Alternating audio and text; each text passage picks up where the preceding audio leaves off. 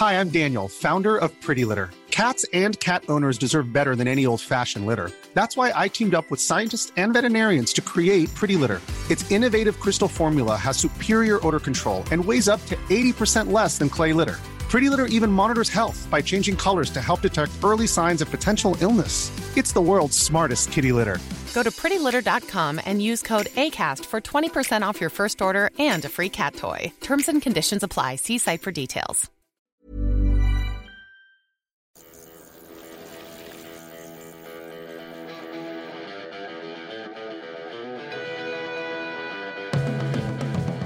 Welcome to the Bradley Wiggins Show by Eurosport, the home of cycling. Sponsored by Zwift, where fun is fast. No Paris-Roubaix this weekend, postponed unfortunately because of the pandemic until October. Instead, this week we're bringing you a bonus episode of the Recycle podcast by Eurosport. And I'm very happy to say joining me is the protagonist of this week's edition, Magnus Backstedt. Maggie, the 2004 edition of Paris-Roubaix, famously the high point of your career, I think it's fair to say. And you had a chat with Felix Lowe for us a few weeks ago in the making of this podcast. A real pleasure to have you with us. So thank you again for joining us. No problem at all. I mean, like I say, is it unfair to say it made your career that year? It kind of restarted my career in a way because I won a stage in the Tour back in '98 and then had a load of crashes and injuries and illnesses going on for a few years, and the 2004 season really got me back up there where I deemed I belonged, and it was nice to get back into the top level of racing again. So I think, but it's definitely the biggest win of my career without a shadow of a doubt. So I think you said you always ate, breathed, slept, dreamt about winning Roubaix. That was for you the sort of the driving force. Yeah, ever since I saw the first edition, for me the first edition, watching Gilbert de Clos-La-Salle, it became an obsession. Went down there and got to ride the cobblestones of Roubaix in actually one of my first ever elite races, and for some reason I just loved every minute of it. And in '98 I got to ride it the first time, and I finished 7th in that year. And I remember putting my bike up against the truck after it, and I said to our general manager of the team, I'll win this one day before I hang up my bike. And it became that obsession to do so. And you went toe-to-toe with a legend in order to do it as well, until the final 7K. Yeah. Johan Museeuw. It was quite a few of the big guys still in the mix there. We had, I think, lucky for us all that day that Van Petegem had a bit of a mechanical about 5K before we got across to Carrefour, which sort of opened up a gap for us to really have a go at it. But with Museeuw in that group, I knew it was going to be difficult to beat him in a straight up sprint on the velodrome. And lo and behold, he manages to hit a stone and punctured, and all of a sudden it was just me, Roger Hammond, Cancellara and Tristan Hoffmann left going into the velodrome. And obviously my odds got quite a lot better from that moment on. We're talking on the day that Kasper Asgreen has become the first Dane since Rolf Sorensen to win the Tour of Flanders. Rolf Sorensen was your manager that day. He was, right in saying. Yeah. And you'd have had a chat beforehand and not necessarily expecting to lead the team. But am I right in saying that Rolf said, right, Maggie, everything's on you today? Well, Rolf was my personal manager at the time. And I still remember him asking me at the start of the race, he said, my dad is a bit of a betting man. He's asking who to put his money on. And I straight up said me. And Rolf kind of looked at me and said, what, to win? And I said, yeah. And I just had that feeling that morning that everything was right. Everything felt right. And obviously then we had a team meeting in the bus about an hour before the start, and sitting in there with the likes of Andrea Tafi, previous winner. We had Fabio Baldato, who's been close on a number of occasions, absolute legend of a rider. And all eyes were turned on me that, we were looking after me for that day. And I just, soaked up that sort of trust and the fact that they thought I was going to be able to win it. And obviously with the feelings I had, it was I was so looking forward to that day. Yeah, you felt like you were sort of gliding across the cobbles. I think you said that week when the recons you'd done. Everything felt right. And even the early parts of the race, I didn't put my wheels in the wrong spot at any point.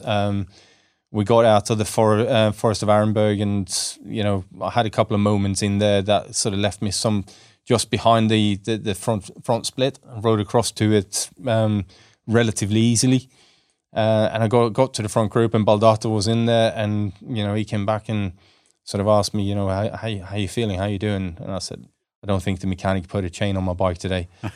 And he just looked at me and said, really? I went, yeah, I haven't touched the pedals yet. And from that moment on, he said, look, I'll cover everything. You just look after the big guns, and let's make sure that we get to the Carrier 4 and you're in a good enough position in this group to do your job. And so that final four, so it's yourself, Cancellara, Hoffman, and Roger Hammond coming into the velodrome. And by that point, that Johan Museeuw is out the back. He's not going to catch you. No. At that point, are you sizing the other guys up thinking, okay, if I play this right, I'm pretty sure I've got this? Because you used to train with Roger Hammond. Didn't you? Yeah, we used to live together, yeah. So he was probably my biggest worry in that group, because I know how fast Roger is, and we've done so many sprints in various different forms and shapes throughout the years in training. I knew exactly what he's capable of, and I was still quite confident, but I wanted to open up and do a relatively long sprint, because I thought I still had the legs, and as soon as I go, Roger goes as well, and I basically get squashed against the inner side of the track. And for one reason or another, I didn't panic. I just held my spot down there, knowing that Roger's going to have to launch the sprint and go over the top of Cancellara was in front of us, and as soon as he does that, Cancellara's going to drift up in the banking somewhat to get Roger to go a little bit further around him, and that would leave me with enough space on the inside to come through. On the Côte d'Azur. Yeah, and that's exactly what happened. And I mean, I've done enough research and watched every sprint there is on videotape, I think, for that before that particular day, and I knew that was still very much a possibility. So I stuck to it and kind of gambled a little bit that was going to happen. You must have to be incredibly disciplined to be able to do that. I mean, that's real sort of poker face stuff, being able to hold your nerve until the final few hundred metres of Paris-Roubaix. And that in itself, was that a sort of out-of-body experience for you? To be honest with you, turning on to the velodrome was an out-of-body experience, because the first couple of times I got on there, the roar of the crowds in there is deafening. But that particular day, I turned on to the velodrome, I could hear the noise of the tyres against the concrete. I could hear every gear change, any brakes touching the rims. It was completely dead silent, and I could just hear the other guys in the group with me. Proper senses heightened kind of stuff. Completely. Yeah. And I don't know, it was kind of that unconscious move to stay cool and to wait for the gap to open. And I think if you prepare enough and you look at these kind of scenarios enough, then it kind of becomes second nature. And I think one of the key elements of that track is to remember it's not a track race. You are allowed to go on the Côte d'Azur and go underneath the rider, which in a track race you wouldn't be able to. Which I think a lot of people watching that sprint and watching it back now, you sort of think, oh, hold on a sec, is that legal? But that's one of the first things that occurred to me. But you, having done your research, you knew exactly, and presumably most riders well. Yeah. But then again, maybe it's an easy thing to forget after such an attritional race. Yeah, it definitely would be. But you just got to read up on it, drill it into your head that this is what it is. It's a road race. It's not a track race. And I think the more you prepare, it kind of becomes second nature to you. And I think for me that day it was just a culmination of a couple of years where I wasn't able to or allowed to race it because I was in too small a team and we didn't get an invite, and it just drove me to do more and more research and just make sure that when I came back I was going to be back with a bang, and happy to pull it off. Yeah. Some lovely scenes afterwards as well, with the sort of journalists thronging around you. Yeah, and you had a few choice words to say, but I think afterwards too. coming back to defend your title the following year with basically a broken arm, and coming fourth, which in itself, to me, I mean, that's almost even more of an achievement than winning the thing in the first place. Yeah, and that must have been excruciating. It wasn't a pleasant experience. And unfortunately, I crashed in Gent-Wevelgem on the Wednesday, and I didn't ride my bike outdoors until Saturday when the team kind of said, "Look, you're going to have to get out on the road if you're going to race on Sunday." And I just basically grit my teeth and said, "Yeah, everything is fine." When I rode out, and as soon as the team car came past, I sort of put my hand on the handlebars. As soon as it went away, I took it off there and just rode one-handed. Strapped it up with enough tape to hold everything in place, and hit the first cobblestone section that year, and I was basically in tears going across it. So I thought the best way to do this really is get enough of a big hit on it to get the adrenaline to kind of shut down the pain, and looked for the biggest pothole I could find and put my front wheel down it, and after that it was a lot better. Oh, I just can't imagine that. You can see the vibrations going through the bikes. You can see the vibrations going through the riders on any cobbled section, on any classics race when you're watching today. I just cannot imagine what that must have been like for you.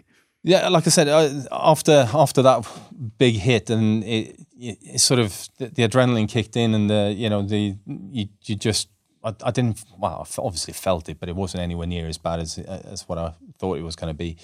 Unfortunately, I think I sort of lost a little bit of that being ready for the race by not being able to ride my bike properly the days leading into it. And what did you do afterwards? What did you do with your arm afterwards? I mean, well, we went back and obviously had more X-rays to make sure everything was still in one place, hadn't done in the right place, and done any more damage, and took a few weeks off the bike, and just one of those things that you used to do back in the day.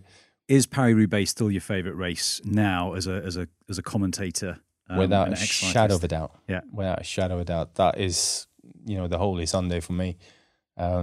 Always look forward to that day, and with memories and with excitement watching the racing going ahead. And to be honest with you, like right now, I cannot wait to see the first women's Paris-Roubaix as well. I think it's going to be a phenomenal weekend of racing once we get it in October. And I have to ask you the question you've been asked a million times already in the past year or so.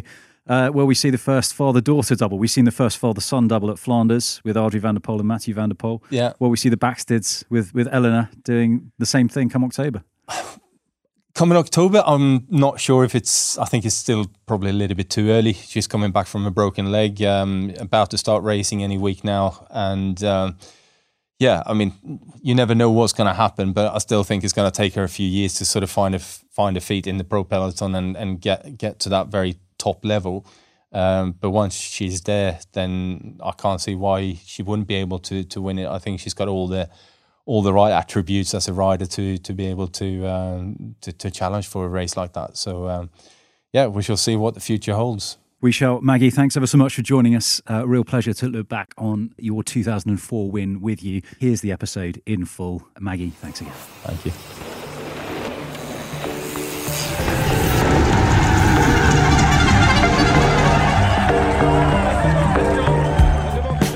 Welcome to Recycle by Eurosport, the podcast that goes beyond the history books to remember the greatest riders and races from the peloton's past.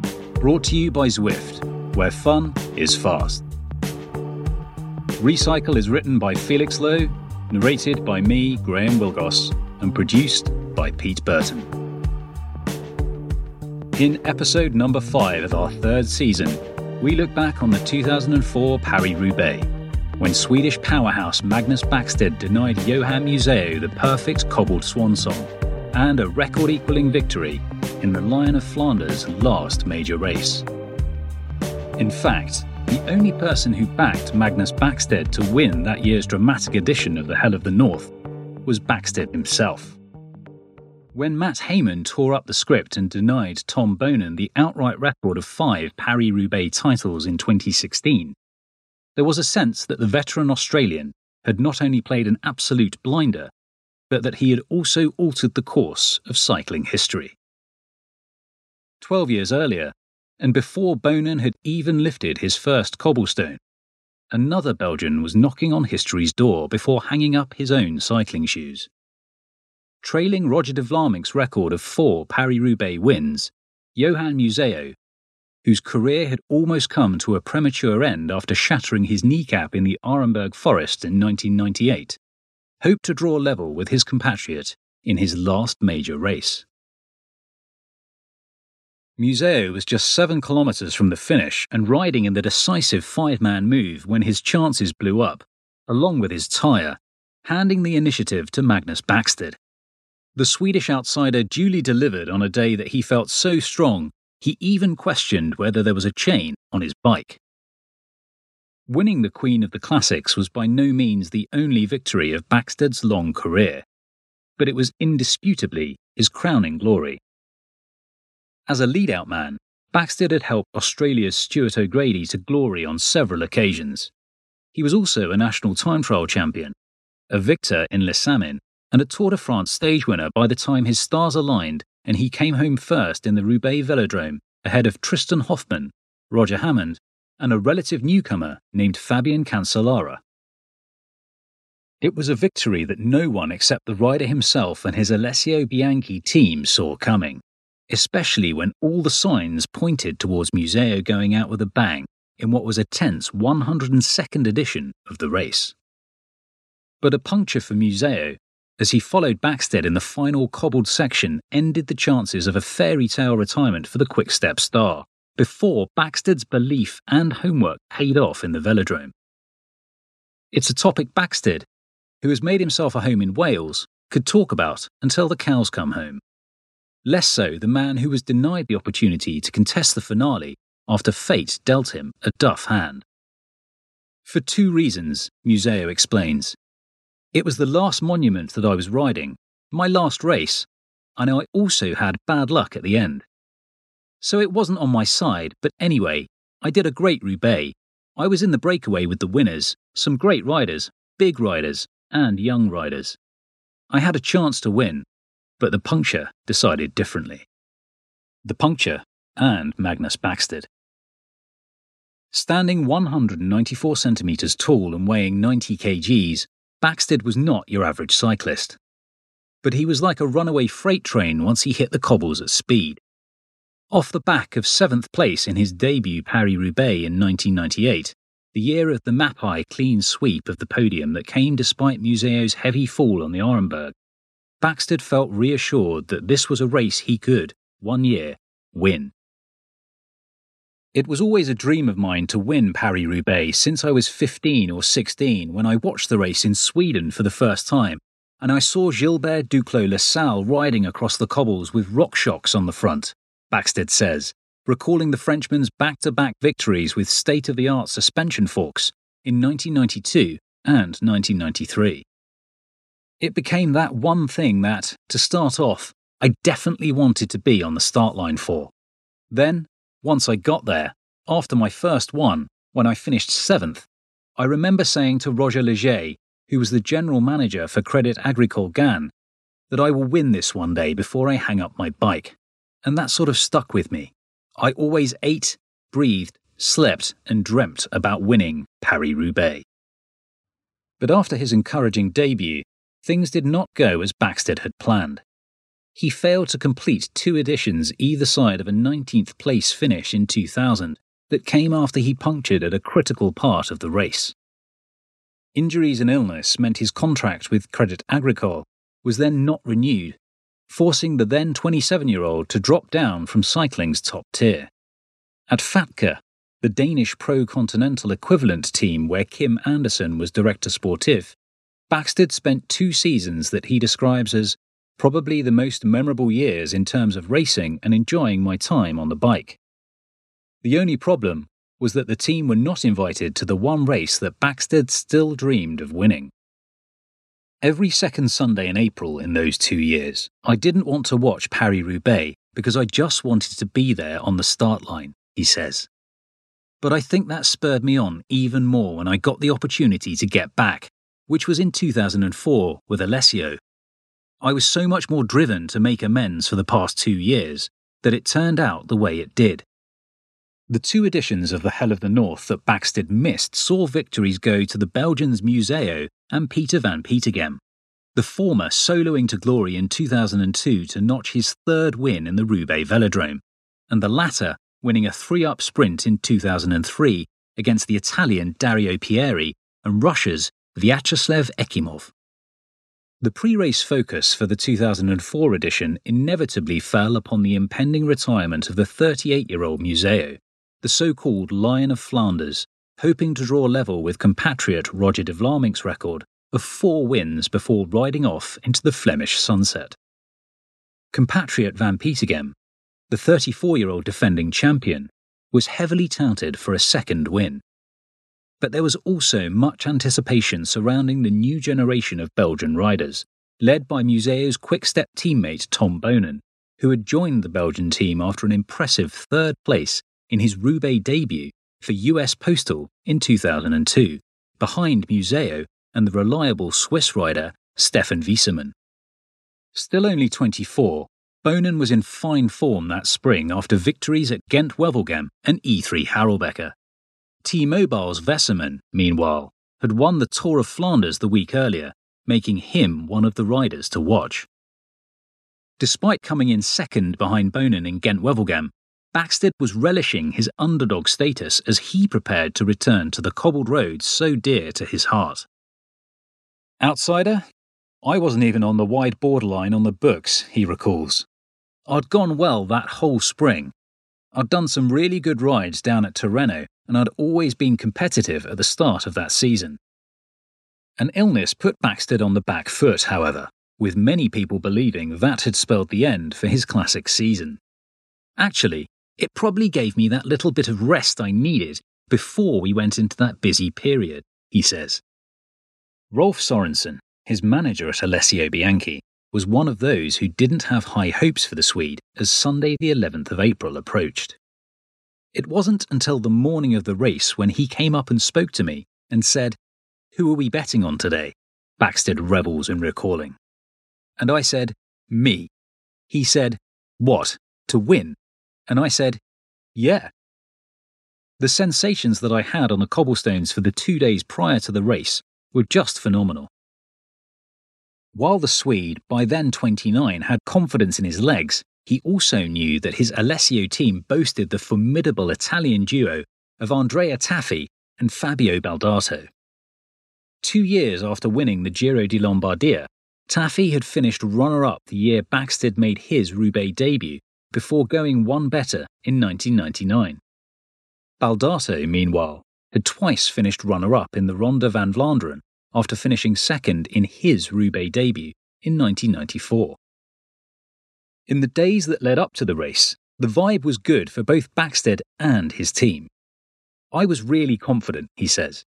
You know, we had some really good cobble riders on the team, with Taffi and Baldato, and I was just floating around the cobbles with those guys when they went full gas across a couple of sections in training. I was barely touching the pedals. I knew I was really, really good. But was he good enough to be given the nod as team leader?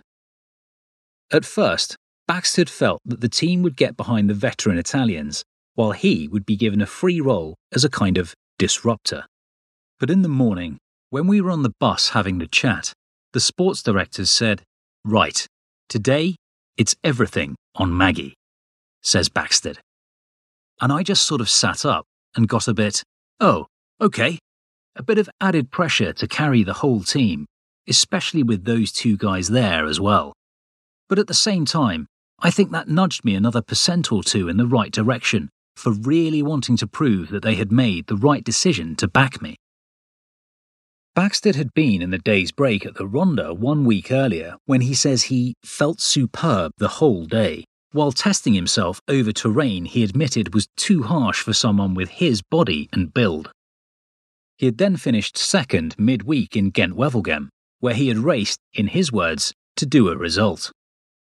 It came to a sprint from a reduced group, and I opened up really early because I was coming from behind.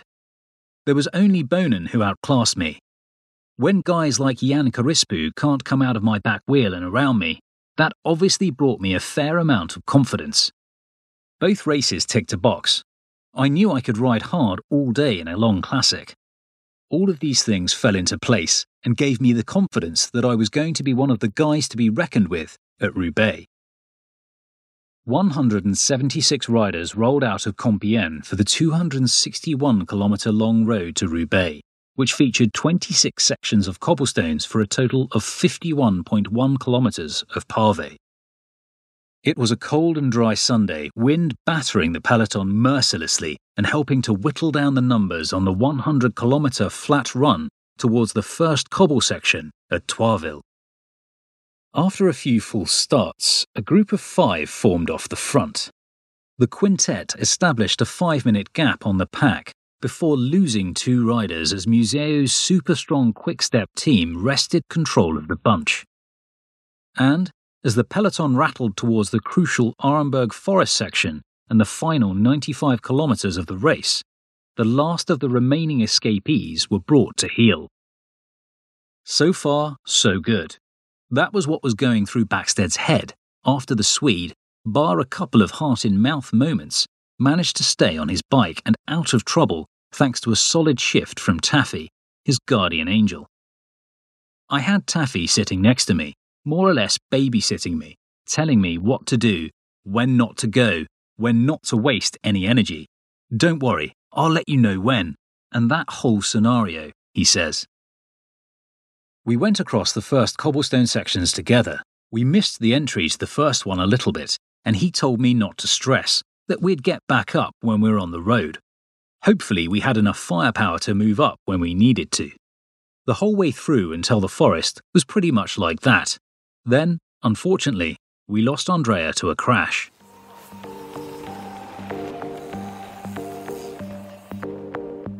As the mythical cobbled section of the Arenberg approached, it was the Quick-Step and Lotto Domo teams of the 2 Belgian favourites who gathered on the front of the pack to assert their authority. The lanky German veteran Rolf Aldag, however, managed to steal a march going onto the trench. With Lotto in pursuit, the Dutchman Leon van Bon and his leader Van Petegem sandwiching the American George Hincapie at the head of affairs. Hincapie, the US postal stalwart, was riding his 10th Paris-Roubaix and had finished in the top 10 in his previous 4 appearances, twice finishing just short of the podium. Winner of the 3 days of Depan earlier in the month, the 31-year-old had finished 4th at Ghent-Wevelgem and clearly had good legs. Losing Taffy in the Arenberg was a setback for Backstedt, but it was far from a deal-breaker. After all, Museeuw had also lost his Dutch teammate Servais Knaven, the 2001 winner, to a crash. Still, the Swede now needed to refocus and found himself on the wrong side of a split when other riders and a race motorcycle hit the deck in slippery conditions. After we lost Andrea, I then got caught behind Dario Pieri of Seiko, and because it was quite wet and slick in the forest, I was in that position where, if I moved out of the designated riding line, I knew that that was going to be a really big risk moment, he recalls. So, I was trying to wait for as long as I possibly could before I made the move. A gap had opened up in front of us, but thankfully I had the legs to close it down, and by the time we were on the next section, I was in the mix again with Fabio Baldato.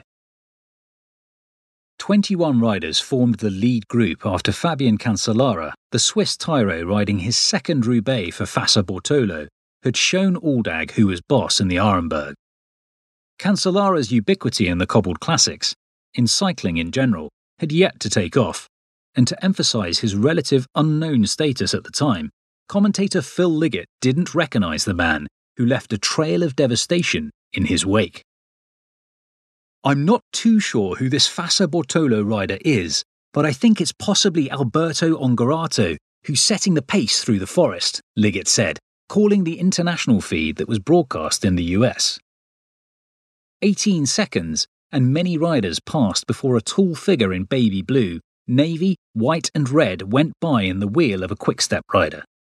Taking the mic from Liggett, the late Paul Sherwin knew only too well who these athletes were.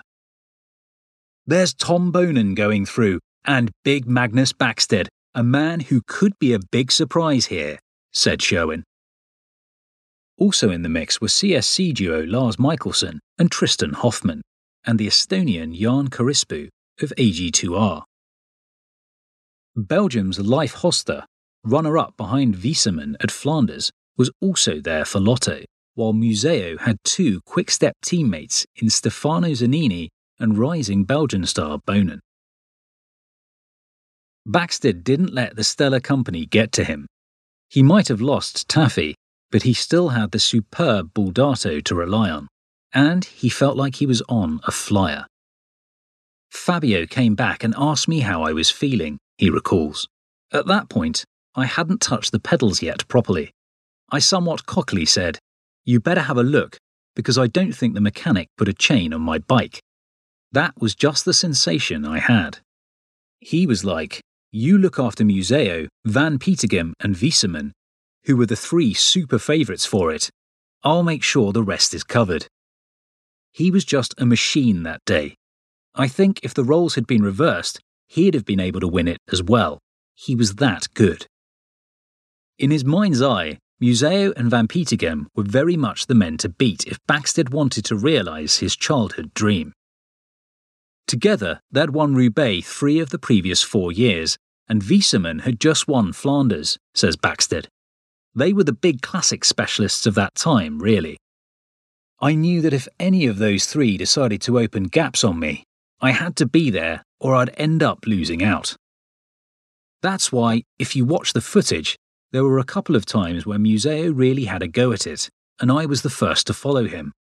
When I realised that I could follow Museeuw without it killing me, I knew that I was on a very, very good day. After an initial post-Arenberg lull, Gent-Wevelgem winner Bonen put pedal to pave with a series of accelerations through sectors 12 and 13 as Quick-Step looked to repeat its midweek dominance. Museeuw's young teammate had compatriot Van Bon in attendance, with Backstedt in third wheel. The sight of the Swede on the front of the race was cause for celebration for Phil Liggett in the commentary box. "I'm absolutely amazed at Magnus Backstedt's great turnaround this season," he said. "He's really settled down, and he's really full of confidence. He had a great ride in Gent-Wevelgem, and a lot of people had his name on their lips as a man who could win this race this year."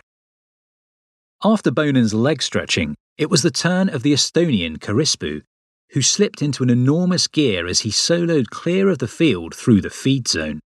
It was left to Bonen and his former US Postal teammate Hincapie to lead the chase as they entered the Orsi Pave, with ominous grey rain clouds gathering overhead.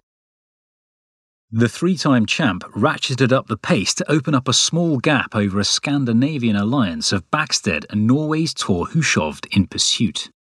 Museeuw's move was not going to be enough to win the race, but it did for Karispu's chances.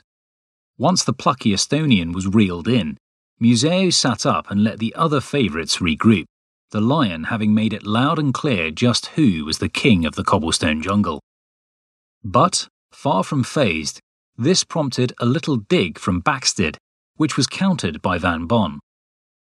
Looking back at this busy moment in the race, Backstedt admits to feeling a boost by being able to follow Museeuw's lead. "That attack, for me, was the defining moment of the race," he says. "That's when I knew that if he couldn't put me in the box by doing that kind of manoeuvre, and he even had a good draft from a motorbike which couldn't get out of his way, I knew that if I could follow him at that level, then I was definitely in with a shout."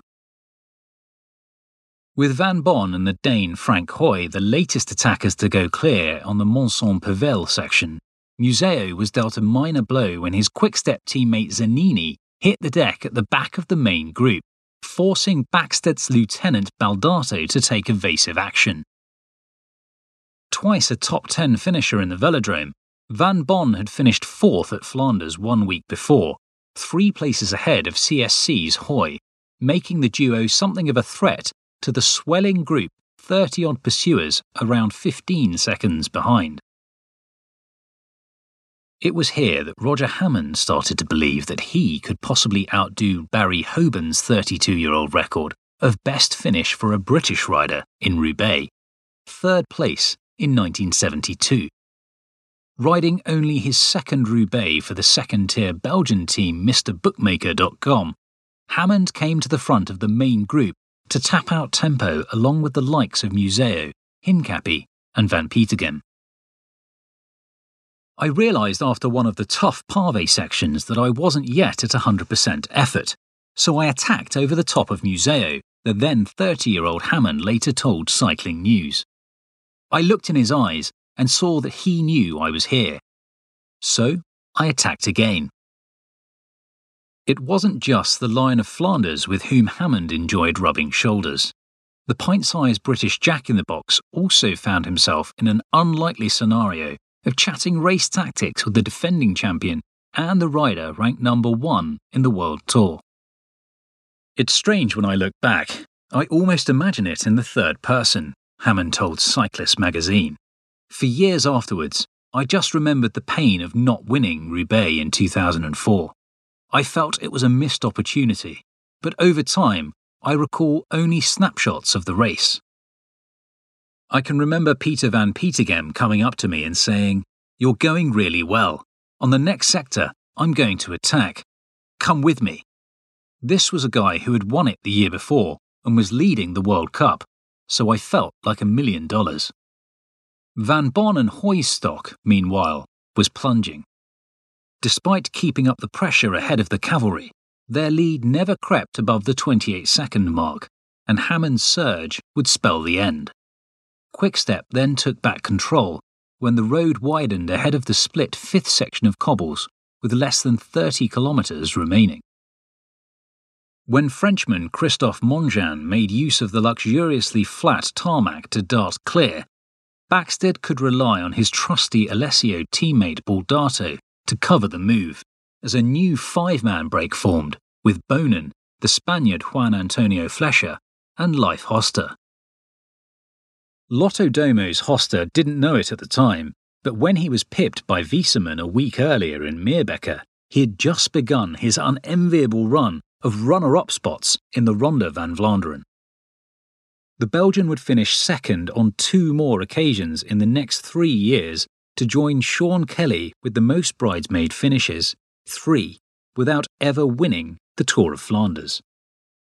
With this in mind, it was perhaps with a little precursive irony that Hoster, driving the pace of the 5-man leading group on the 5th sector at Cisoire, suddenly found his vision impaired by a rogue Flemish flag. The Golden Leeuwenflag is a mainstay of any cobbled or Ardennes classic, but one fan had clearly let go of theirs at the wrong time.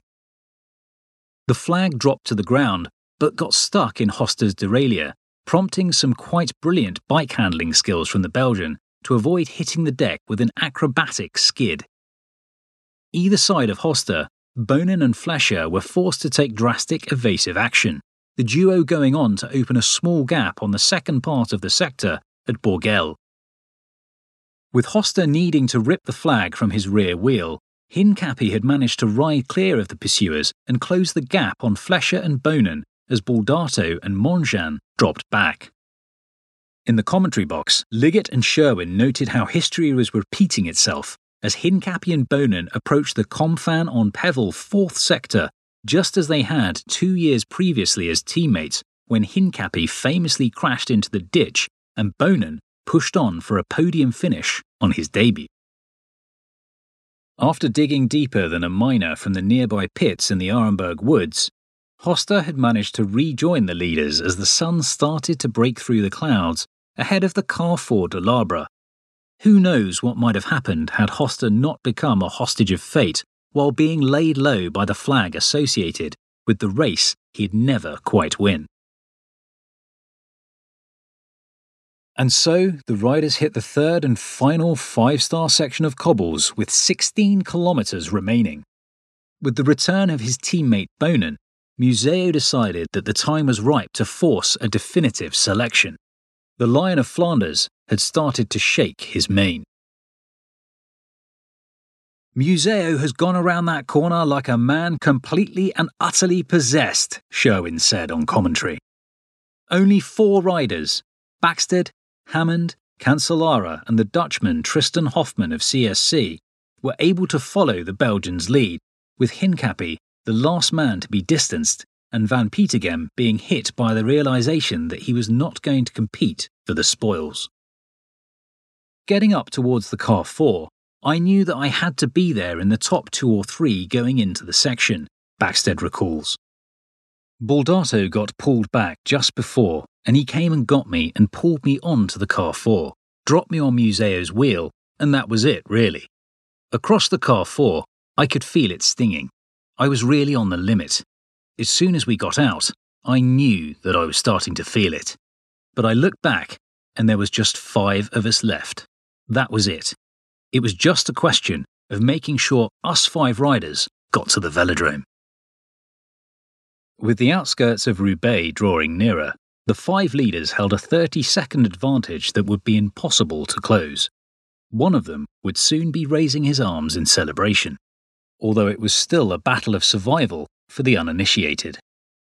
As Hammond, the British rider who'd never found himself in such a favourable position in a monument before, would tell Cyclist, I remember coming through the Carrefour de l'Arbre, taking every risk I could, riding at 60 km per hour on one of the worst roads in Europe, with the crowd inches away.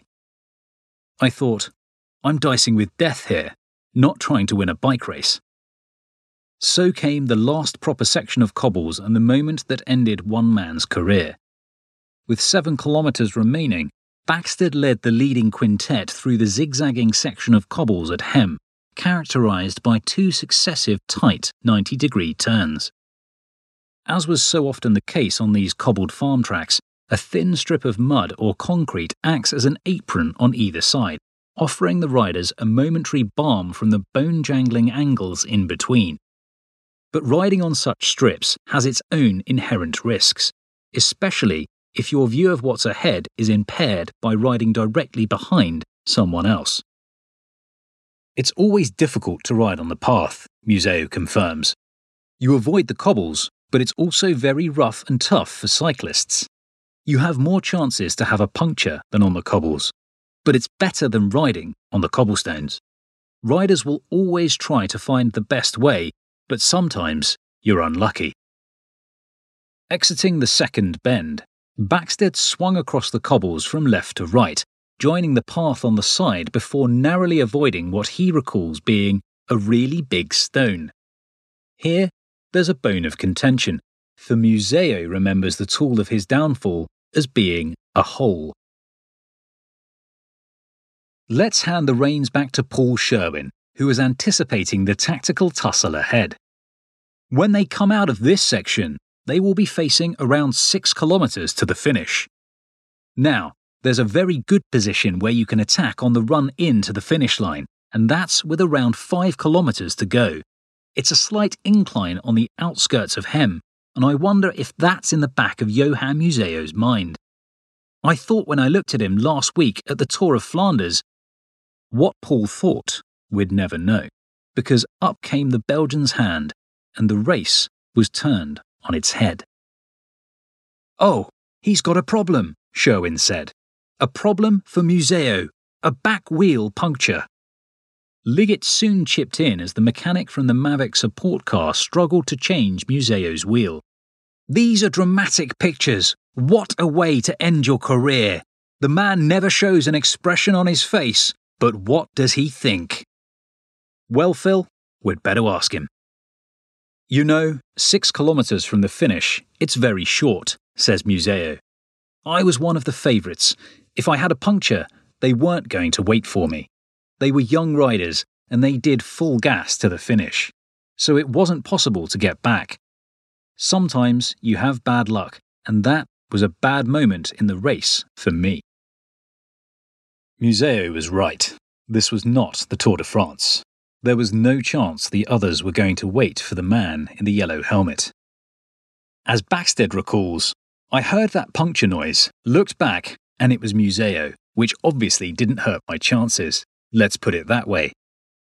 Back on his bike, but still grappling with a mechanical issue with his derailleur, Museeuw soon found himself being passed by his old rival Van Petegem. He latched onto his compatriot's wheel, and the two formed an impromptu alliance. In the words of Liggett, The two great rivals have suddenly got to become friends. But there was no doubt in Museeuw's mind that the race was over, at least for him. Even with the defending champion's support, there was no way back for the Lion of Flanders now. Everybody knows that the race was over, he says. If you lose 10 seconds and you're one guy in the big ring, maybe you can close the gap. But with riders like Cancellara, Backstedt and Hammond going full gas to the finish, it was impossible for me and Van Petegem to reach them.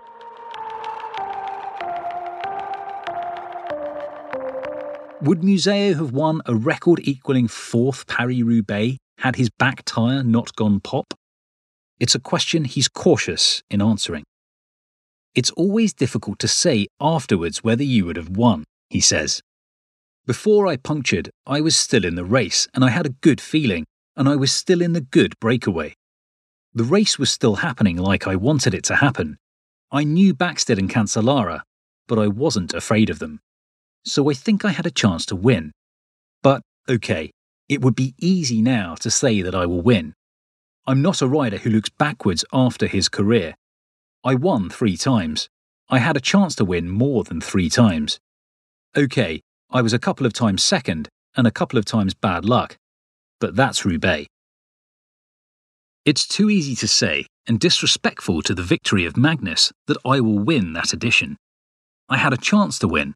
It would have been close, but it can't be just me and him.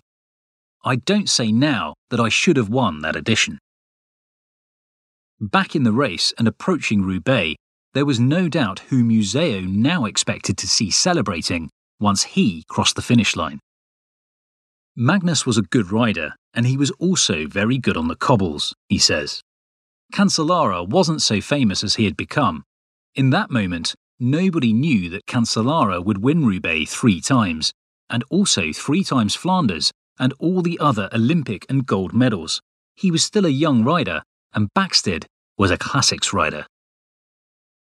Backstedt had the figure to ride good on the cobbles. He was made to ride good on those cobblestones. He was big. He had a big potential. He was a good rider who was also fast after a hard race, so it wasn't a surprise that he won Roubaix. Twice 4th in Paris-Roubaix, Hoffmann led the quartet under the Flamme Rouge and on to the final short section of cobblestones outside the velodrome. But it was Cancellara, the unheralded 23-year-old riding his second Roubaix, who led the leaders onto the track. The Swiss rider hadn't made it this far into the race on his debut in 2003, a race that he had failed to complete. Perhaps it was Cancellara's inexperience that saw the Fassa Bortolo rider lead from the front as they came to the bell. While both Hammond and Backstedt shared the same idea of rising high on the banking so they could dart down ahead of the back straight, Cancellara stuck to the inside, regularly looking over his shoulder as he hugged the blue inside strip. Backstedt had marked Hammond as the man he needed to beat, so he stuck assiduously to the Briton's back wheel. I knew that Roger was fast in a sprint. We'd shared a house over in Belgium for a couple of years and trained a lot together, so I knew how fast he was, he says, adding that Hoffmann was also known for being very quick. Backstedt admits that he knew very little about Cancellara, but stresses that, at that point in a long classic, speed counted less for staying power and savoir-faire, which was why, with Museeuw out of the picture, he fancied his chances. At the end of a 250-kilometre cobbled classic, how fast you are in the sprint doesn't actually come into play. It's what you've got left in the tank, says Backstedt. On any given day, I was equally fast as the other 2 at least. But with Museeuw, if we'd got him in the velodrome, that would have been a different battle altogether. Backstedt's tactic was to use the banking slope to launch a long sprint exiting the penultimate bend. It would have been a good idea were Hammond not to have had the exact same thought. Both riders dived at the same time, and Backstedt ended up getting boxed in on the final bend behind Cancellara, with Hammond on his right and Hoffman coming through on the wheel of the British national cyclocross champion. It was time for Plan B. And this was where Backsted's homework paid off. I'd pretty much watched every sprint from any footage I could find from the velodrome, he explains. For some reason, every rider that's leading the sprint out from the front tends to drift up out of turn 4, coming onto the finishing straight. I think that must have stuck in the back of my mind. Stay cool. Stay where you are. As soon as Roger opens up his sprint, Cancellara's going to start drifting up the track to try and take Roger that little bit further around, and that is going to leave a gap on the inside. That drift would leave a window of opportunity for Backstedt on the inside, a move that would have earned him disqualification had this been a track and not a road race. I ended up using the Côte d'Azur, he says, with a grin. In track terms, it's not allowed to be used for overtaking, but this was a road race, so I knew that I had the opportunity to fill the gap when the others drifted. Backstedt recalls that he was around 30 centimetres up the track as he exited the final bend, enough for the downward slope to give him a little kick when he darted down and passed Cancellara on the inside. He had timed it to perfection. It felt like it was 2 pedal strokes for me to get past Cancellara, he says. I was in the clear, and at that point, I knew I had it. It panned out perfectly for me. I put it down to the fact that I was able to use the banking and go the shorter way. Roger was definitely going the long way around Cancellara, and Tristan was behind me.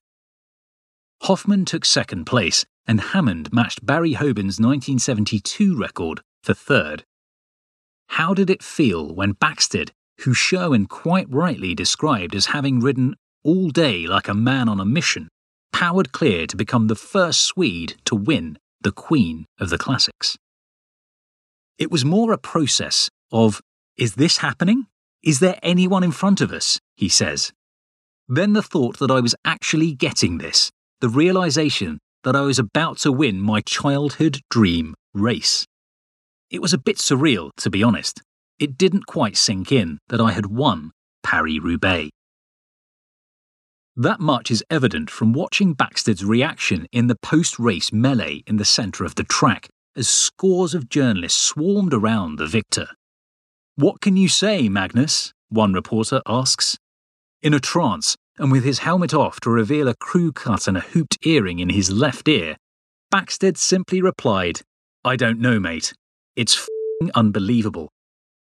Later, a more composed Backstedt in his post-race interview would say, "It's been a dream my whole life to win this race, and I can't believe I've done it. The whole day just passed so nicely for me. No punctures, no crashes, and the team has done good work for me as well." Hammond, however, was stuck in 2 minds. The pride of having recorded his best ever monument result, tinged with slight regret that he hadn't won the thing.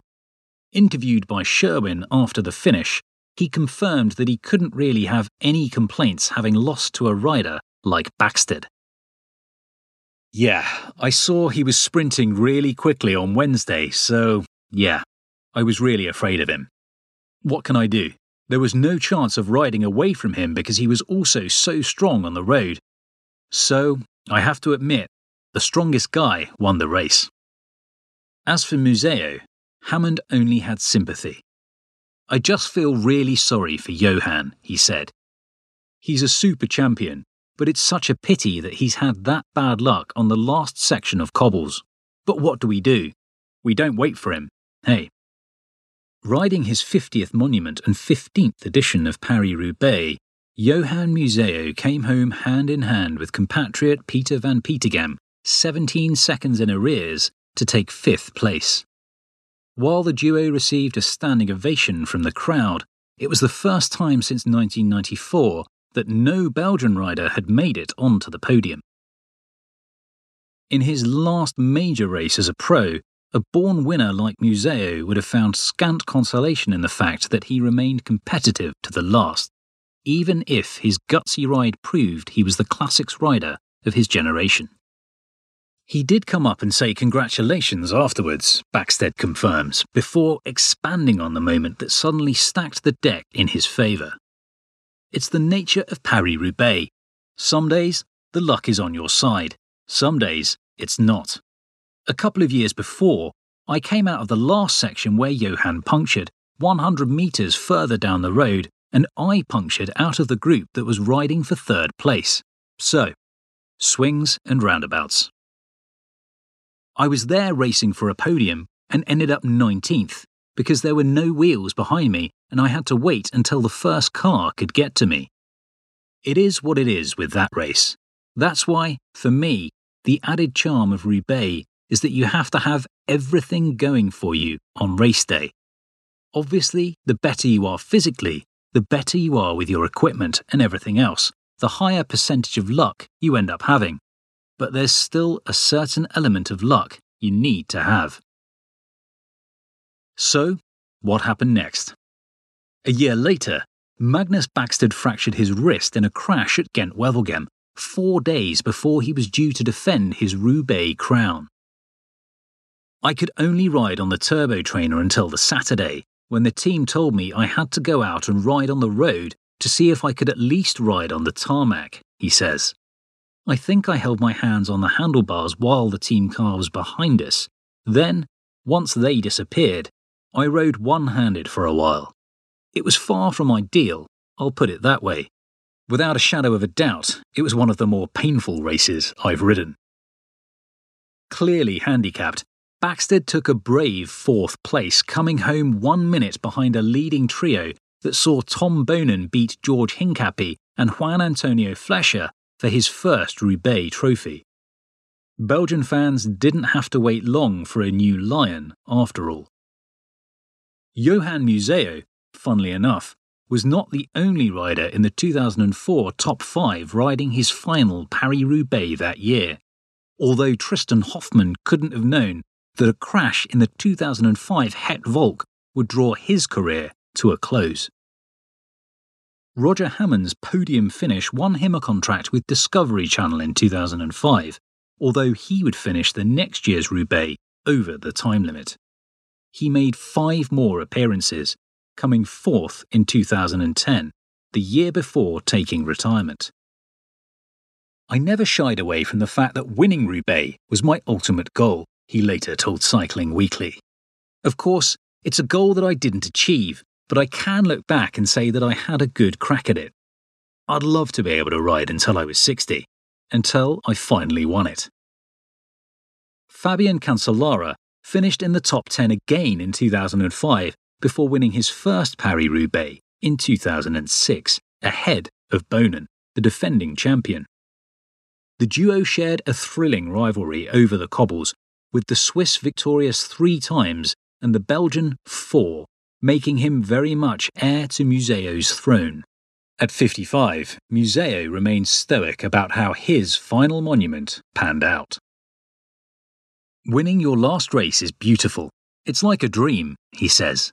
But it's not easy, especially in a monument. I'm sure even Philippe Gilbert would consider stopping if he won Milan-San Remo this year. I was happy that I was in the final breakaway and that I showed the level that I had before. But I didn't win.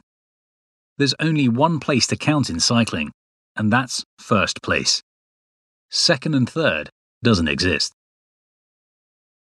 The 102nd edition of Paris-Roubaix wasn't technically the last race in Museeuw's pro career.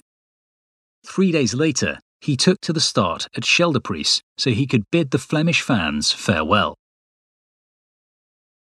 That was my final race in Belgium, he says. Roubaix was my last internationally. Scheldeprijs was more, how do you say it, of an honour to celebrate the rider Johan Museeuw in his last race. Victory in 2004 would have put Museeuw alongside Roger de Vlamingh and, in time, Boonen in the race's Hall of Fame. But it was not to be. I'm happy with my 3 victories, he says.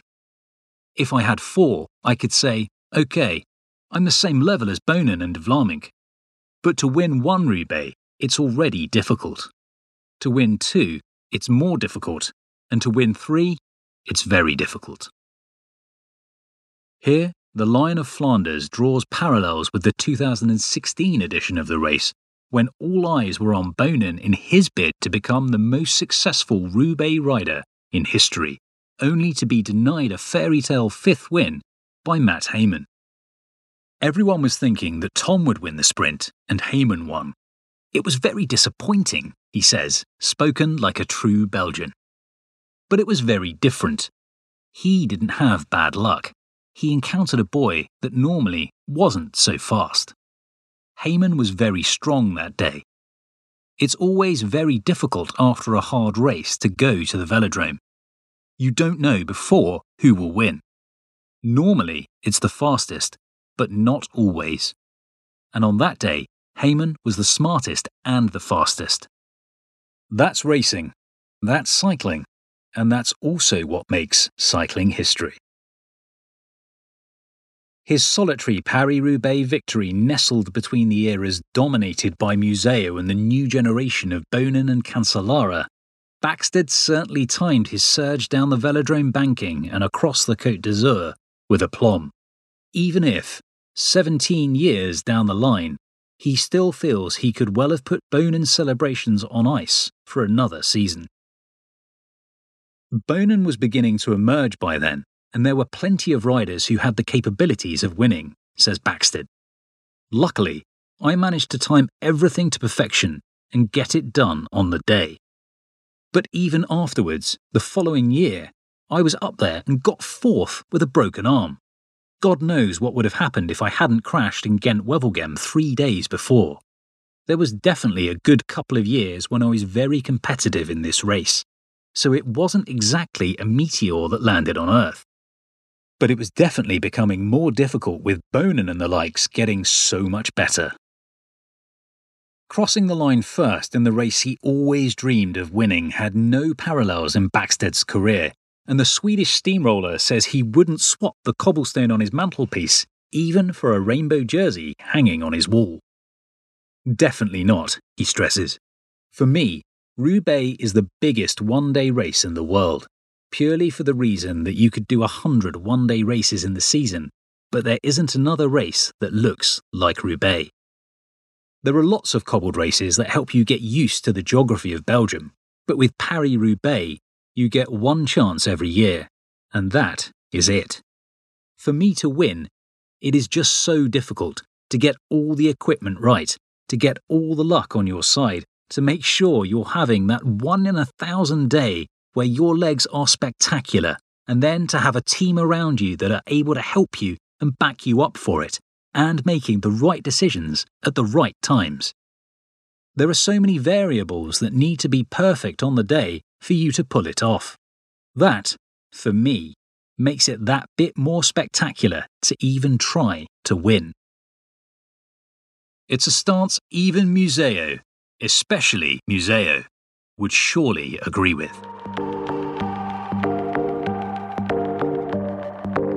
This has been another episode of Recycle by Eurosport, brought to you by Zwift, where fun is fast.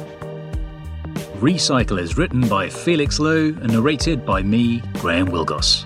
Produced by Pete Burton. This episode was edited by Ola Fisayo. You can read more from Felix on Twitter @Saddleblaze, and you can find me at Graham Wilgoss. You can find Pete having a nice cold pint and waiting for this whole thing to blow over. Plus, you can follow Eurosport on Twitter @Eurosport_UK, or you can find us on Instagram and Facebook. Please do subscribe, share, and rate us wherever you get your podcasts. And join us for our next episode, when we take a record ride through the Ardennes with Philippe Gilbert.